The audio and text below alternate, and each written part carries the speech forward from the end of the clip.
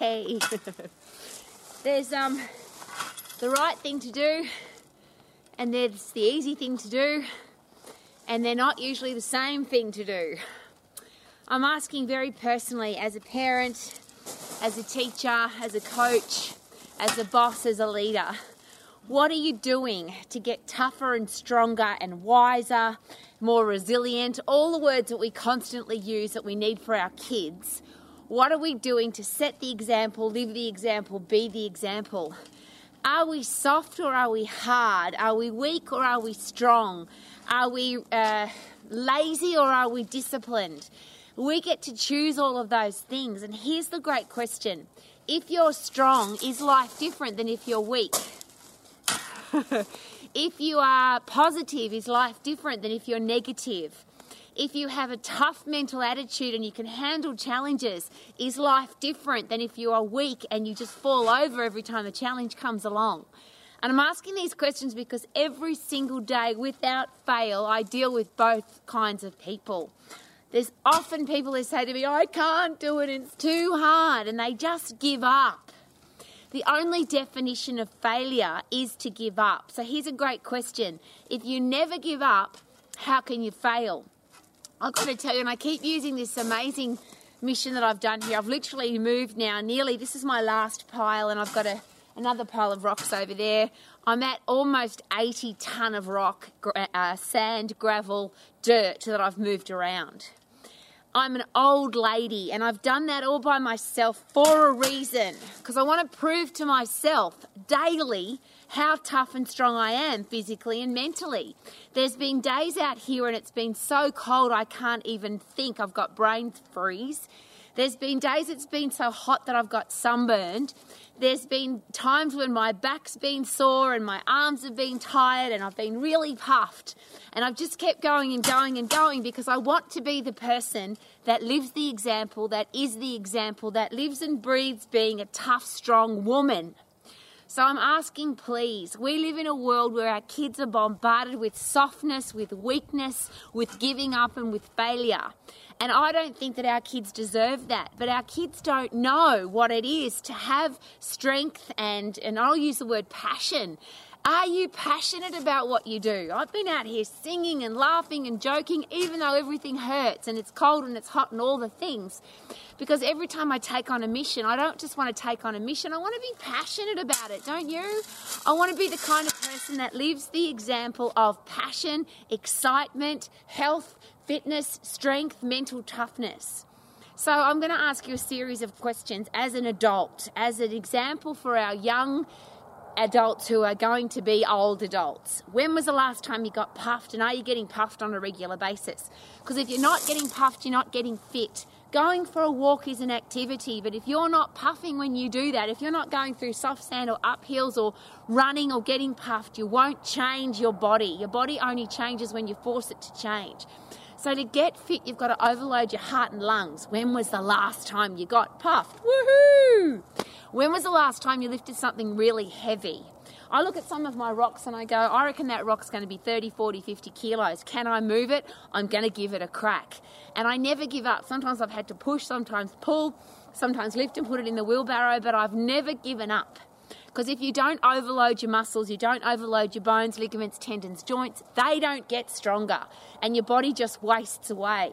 And if you let it, your body will get old, it will get fat, it'll get weak, it'll just rot away. But you don't have to do that. So how often do you get puffed? How often do you lift heavy? How often do you overload your brain? When you come upon a challenge, do you want to overcome it or do you give up? Whether it's putting together a piece of IKEA furniture or we had a fun time yesterday with my wheelbarrow because it took hours to put this thing together. But in our family, we never give up. We don't stop until it's done. We don't stop if it's dark. We don't stop if it's cold. We don't stop if it's raining. We just keep going until the job gets done.